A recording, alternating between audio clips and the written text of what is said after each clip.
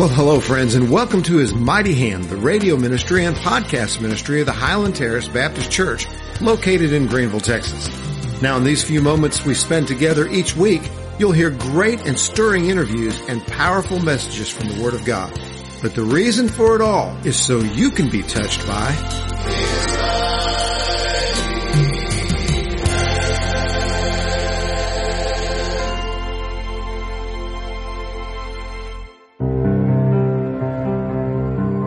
Hello, everyone. This is Pastor Chet Haney, and I'm the pastor of the Highland Terrace Baptist Church in Greenville, Texas. And I'm so thankful today to be able to join you, our listeners, on the His Mighty Hand radio broadcast and podcast. And we're so thankful that you are a part with us here, and I hope that you'll listen carefully because we have a wonderful studio guest today. Thank you so much, Darlene, for coming in today to be with us. I really appreciate it. My pleasure. It's good to have you. Darlene is special to His Mighty Hand because she's actually joined our ministry as a volunteer, and she's our coordinator now for production. And basically that means she has her radar going, and she's always looking for people who have had stories and testimonies in their lives of great things that God has done. How's that going for you? It's going great. God is using me in a mighty way. Amen. Amen. Well, you have certainly brought to the forefront some wonderful examples of what we're after here in this ministry. We do feature the pulpit ministry of our church, which is mine. Yes. But I also want to begin with real life testimonies of real life people who've had a real life awesome blessing from a real powerful, good God. And we certainly do serve a mighty God. Yes, we do. Yeah, I've been studying about Him this morning. His name is El Shaddai, God Almighty. And I've been thinking about the shadow of El Shaddai, which we are allowed to dwell in. And I'm going to be preaching that sometime in the future, so you can kind of keep that in the back of your mind as listeners, and maybe that'll someday down the road ring a bell when you hear about it on His Mighty Hand. Well, Darlene, as you have come into this ministry and kept an eye out and an ear out and kept your heart open for people who do have a story to tell, it's come to my attention that you yourself have quite a story to tell. And I'm so thankful, Darlene, that God brought you into our church. You are an example of a joyful believer, and I just love that about you. The Bible says we're supposed to be full of joy, and you have that. You have exuberance. You always have a big smile on your face and just a joy in your heart, and you're excited about the Lord. You're excited about our church, and I appreciate that because it's not always the case, you know, with everybody. And sometimes we ourselves, we have to think about joy and be intentional and deliberate about it. Rejoice in the Lord always, Paul said. Again, I say rejoice. He repeated it to us because we needed to hear it twice. Yes. It's so important. It's very important. Yeah. Amen. Amen. So, Darlene, I want to ask you to kind of share with us a little bit of your background. How long have you been attending Highland Terrace now? It's been about 3 or 4 years? 4 years in September. 4 years. Wow. That's awesome. And you've got an awesome life group. I have an awesome life group. Yeah. And my sweet neighbor invited me to come to church with her. Wow. And I knew immediately when I walked into this church, this is where I needed to be. How did you know? I felt the love from the people. I loved Pastor Chet when he spoke. And you, Pastor Chet, teach straight from the Bible. And that means so much because everybody doesn't do that. And you touched my heart. And God began to work on me. That although I thought I was saved, I had been baptized when I was a little girl. But my life never reflected that. And I knew that when I came here, God was calling me for something greater than myself. Wow. That is so awesome. It's really amazing. To see God work in the moment is hard because sometimes we don't recognize His hand at work. But man, when we look back, we can sure see the footprints and the fingerprints of God, His steps and His mighty hand, at work in our lives, touching us. Yes. And, all of my life, I knew God. I knew of God. Yeah. I didn't ever understand a relationship with Him. Uh-huh.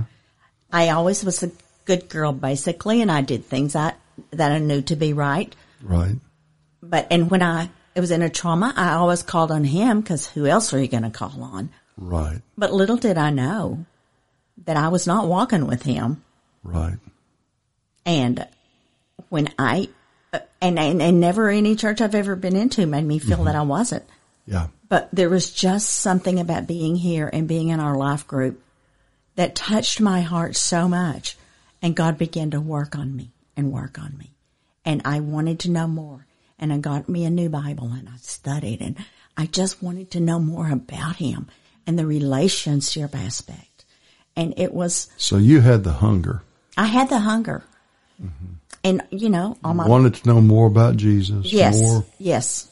More truth. Yes. Mm-hmm. And my Sunday school teacher, Judy, she just teaches us in such a way because she's been on the other side and she came to know Jesus and she is on fire for Jesus. She is. And I went on a couple of trips with she and a couple of other ladies. Yeah. And those times we would do Bible study for about half of the day and then we would, do something else. We might go shopping or eat out. But then we did some more Bible study at night. And we prayed like I had never, ever prayed before. Mm. And it was on, and I continued to grow. Mm-hmm. And in the second year that we went, I knew God He was calling me. He was just calling me. Wow. And I felt it. This is bringing up emotions. Yes. Right this moment. Yes. Yeah. And one Sunday, you preached on forgiveness, and I was holding some really bad grudge in my heart. And you spoke on forgiveness, and you talked about the men who let the paraplegic down on his mat through the roof. Mm-hmm. And you ended that by saying, "What mat do you need to get up off of and walk?" And I knew exactly what it was. And it took me a month or so to come to terms with that. Take up your mat and walk. What? So you had a mat. I had a mat and I was sitting on it and I was not budging off of it. And I'd held that grudge for several years. Yeah.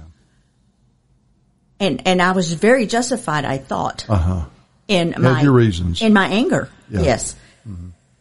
But when you said pick up your mat and walk, what mat do you need to get off of that you're sitting on?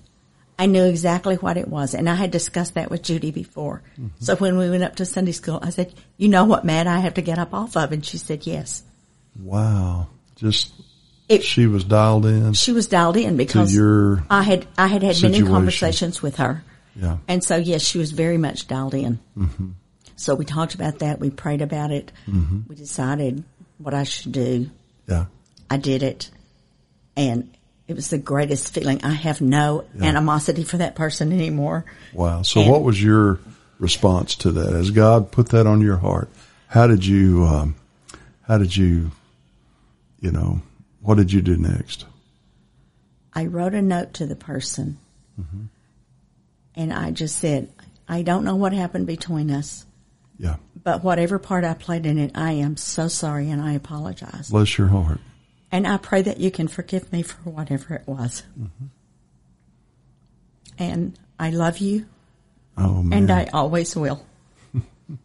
I'm so sorry for the last few years." Yeah. And I signed it love. Yeah. And in 2 or 3 days, she sent me a text and said, "Thank you for your note. I appreciate it so much. Division doesn't feel good. And so I'm so happy to hear from you." Wow. So it touched the spot. It touched the spot. It hit the target. And I had been to a Bible study at Bible Study Fellowship, and studied the book of Romans, which I had never really studied a whole lot. Yeah. I know the stories I heard when I was in Sunday school when I was little, but to know the background of anything, I didn't. And when we studied forgiveness in Romans, it began to work in my head. But then once I came to Highland Terrace, and then I went on a couple of those trips where it's very intense. Right. Was like, I had really never, I have wonderful friends, but I had never had friends like the friends I have in Highland Terrace that understood me, got it.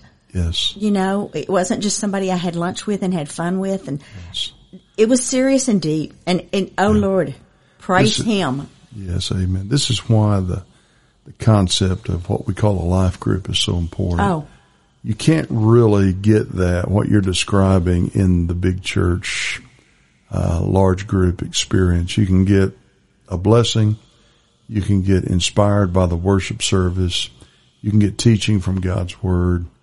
But to really have that interactive fellowship where you have a group of people who know you, who love you unconditionally, who speak truth into your life, who spend time with you, you go on vacation together, you open God's Word with a cup of coffee at the beach, and fellowship together like no other. That's what a life group is for. And that's so important. It's like a church within the church. Yes, it is. In a way, because it's the church that you can really, relationally draw the fellowship strength from that everybody needs. I just can't recommend and express too much the importance of life groups for everybody in our church. I am in total agreement with you. Yeah. I've never been in a life group like this one.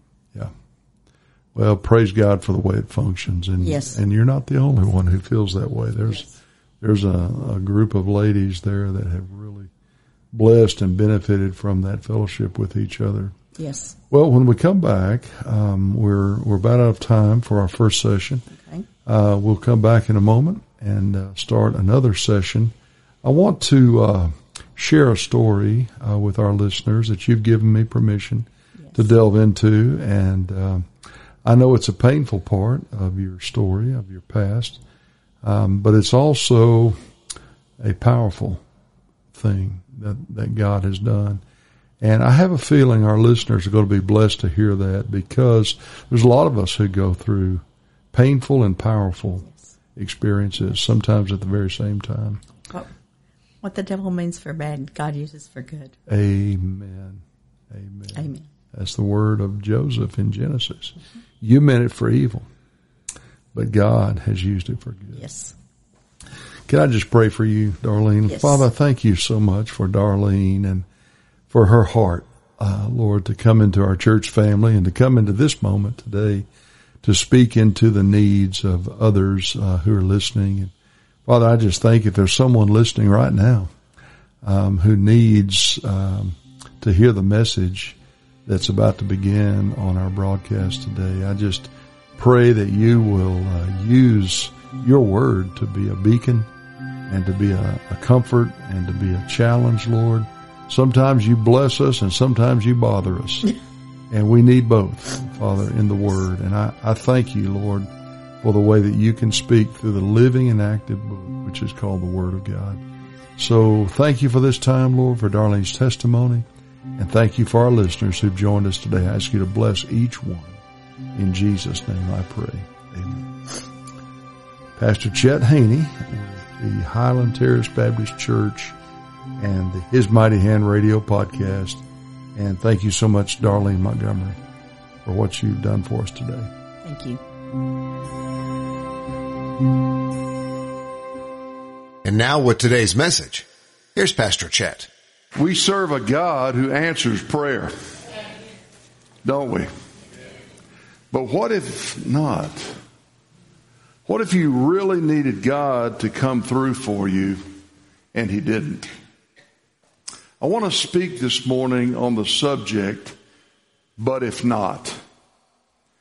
Did you know the English army was backed up against the English Channel, and the Germans had them pinned, and there was really no way of escape, and they sent a terse message across the channel back to the homeland.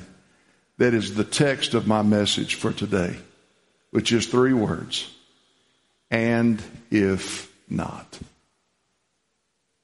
What in the world do they mean by that? That's what the Germans wanted to know. They couldn't understand it because the Germans were functionally illiterate in Bible. But the English knew their Bibles. And they recognized the message as from Daniel chapter 3, which I'd like to invite you to turn there this morning for our message today from Daniel chapter 3. But if not. Because, sometimes we may find ourselves in a terrible bind, in a very difficult situation, and we may cry out to the Lord, and He may wonderfully and gloriously answer our prayers. But what about if He doesn't? But if not, what then? You know what happened to the English? The Navy didn't have any ships left to come get them. And so a Navy similar to the Cajun Navy of the hurricanes down in Louisiana, a Navy of fishing boats, tugboats, pleasure boats, some affluent people's yachts, any kind of boat that could get across the English Channel by the hundreds. Hundreds of people's boats came across and rescued just about the whole army of some 400,000 English soldiers. Got them back to the homeland because of a message that went out. But if not. And by that message, here's what the soldiers were saying. We're trusting that God will save us. And we pray that He will. But if not, we're going to stay faithful to Him. Whatever happens. That's the message today. But if not. And I want to remind you of what to me has been a great blessing through the years. It's the John Bisagno philosophy of prayer.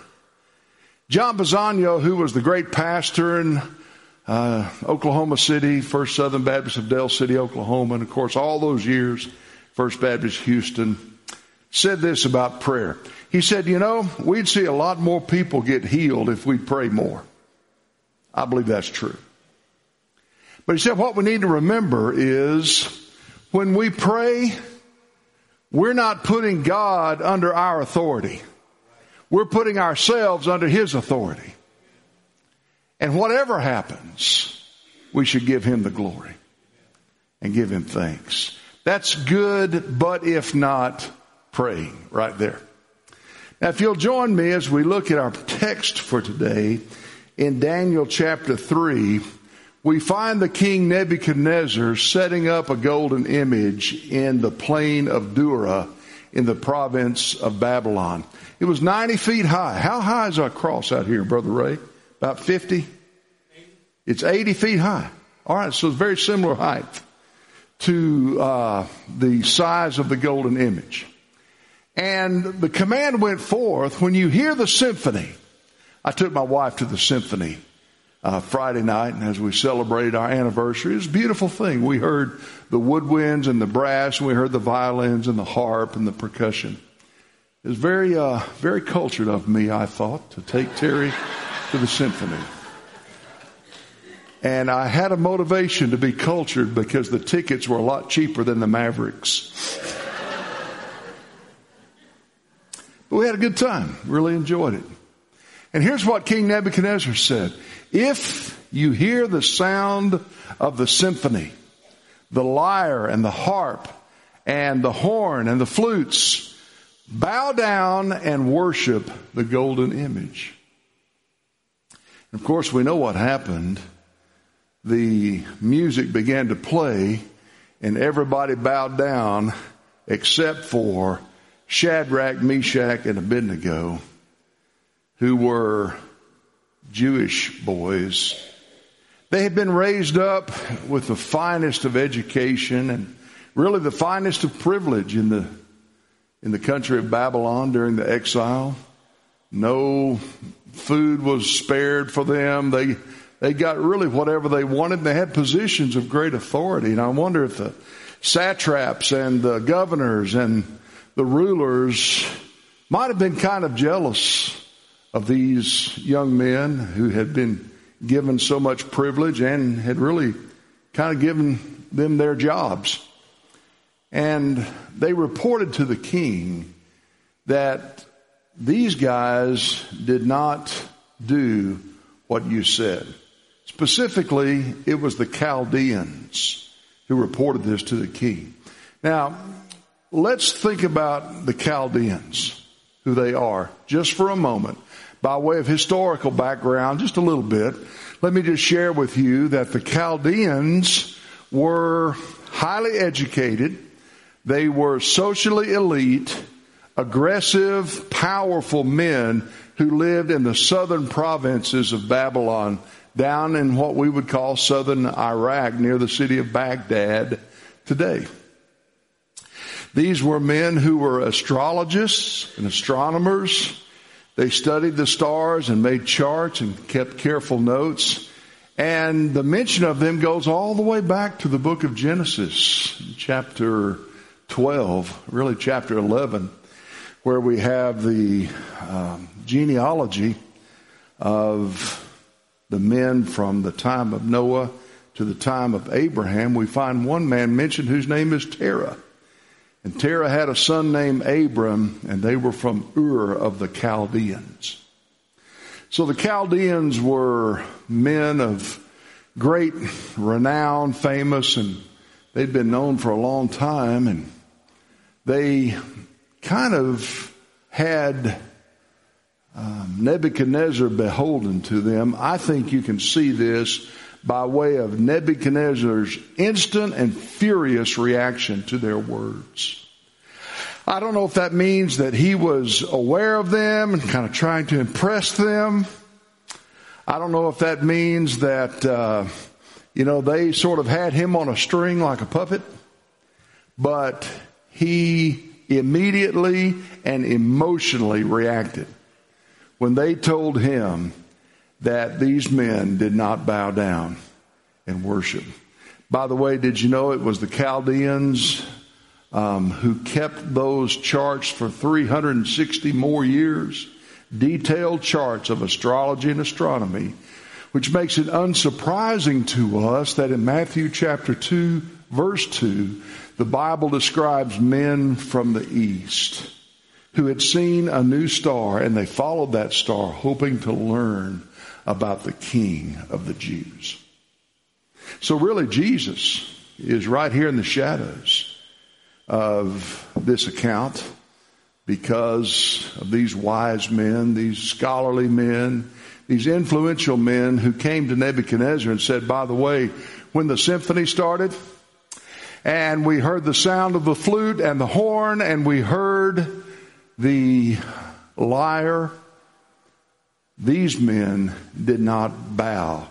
And the Bible says in verse 13, Nebuchadnezzar flew into a rage. He was furious, and he gave the command that the three men should be brought, and he questioned them, is it true that you do not serve my gods or worship the gold image that I have set up? Verse 14 says, now, he says, if you're ready, I'm going to give you one more chance. And when you hear the flute and the harp and the horn and the lyre and the psaltery in symphony with all kinds of music, if you fall down and worship the image which I have made, good. But if you do not, you shall be cast immediately into a burning, fiery furnace, into the midst. And here's the question of blasphemy. Here's the question of insult to these men and to God. Nebuchadnezzar said, who is the God who will be able to deliver you from my hands? Can you hear the tone of his words? You think God's going to take care of you? You think God's going to be there for you? I'm about to throw you into that fire, boys. You think your God's going to be able to help you? Have you ever heard a question like that? Has the devil ever spoken to you that way? Have you ever had a doubt? you're in a situation and it's hard and you're desperate and you don't really have anything else to do but cry out to the Lord and to put your faith and trust in Him and to pray in faith as we're taught to do. But this nagging little question, what if not? What if God doesn't come through for you? What then? And if not? Well, Shadrach, Meshach, and Abednego were ready to answer, even though they felt like there was no need to answer. They said so in verse 7 and 16b. They said, "We have no need to answer you in this matter, O king." Almost sounds a little bit disrespectful as they answer him back, doesn't it? We don't need to answer you. If that is the case, our God whom we serve is able to deliver us from the burning fiery furnace, and He will deliver us from your hand, O king. But if not, let it be known to you, O king, that we will not serve your gods, nor will we worship the gold image which you have set up. Now, we're talking about prayer, and we're talking about faith. Let's pray right now for a moment. Would you pray with me? Lord Jesus, I thank you for perhaps the greatest of all kinds of faith. Sometimes, Lord, we're confused and we think when you don't answer our prayer, it's because we haven't prayed hard enough, we haven't prayed with faith enough, or maybe we question whether you love us enough. Forgive us for that, Lord, and give us today, I pray, a firm, resilient determination in faith to pray, and if not. And I ask this in Jesus' name. Amen.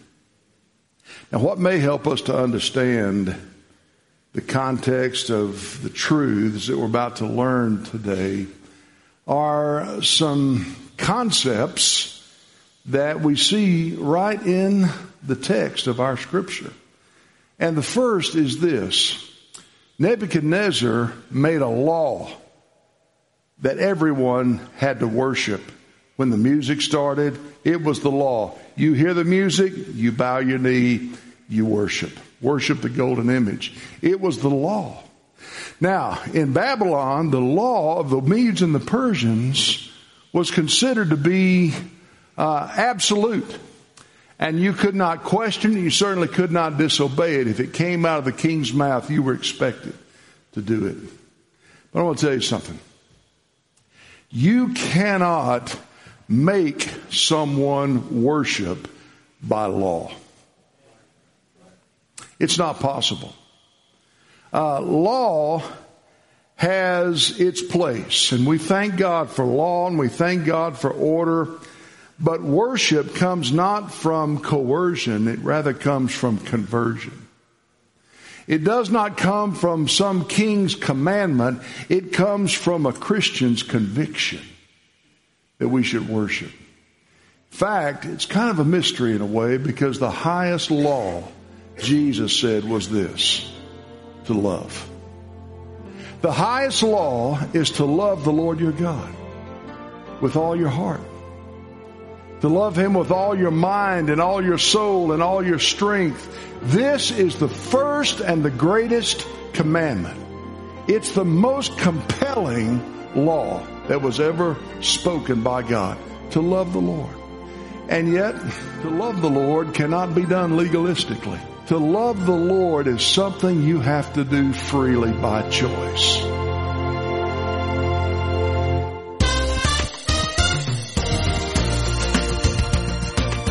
Thanks for listening today to His Mighty Hand, the radio ministry of the Highland Terrace Baptist Church located on Joe Ramsey Boulevard, right here in Greenville, Texas. Join us each week at this time as we celebrate His work in our lives through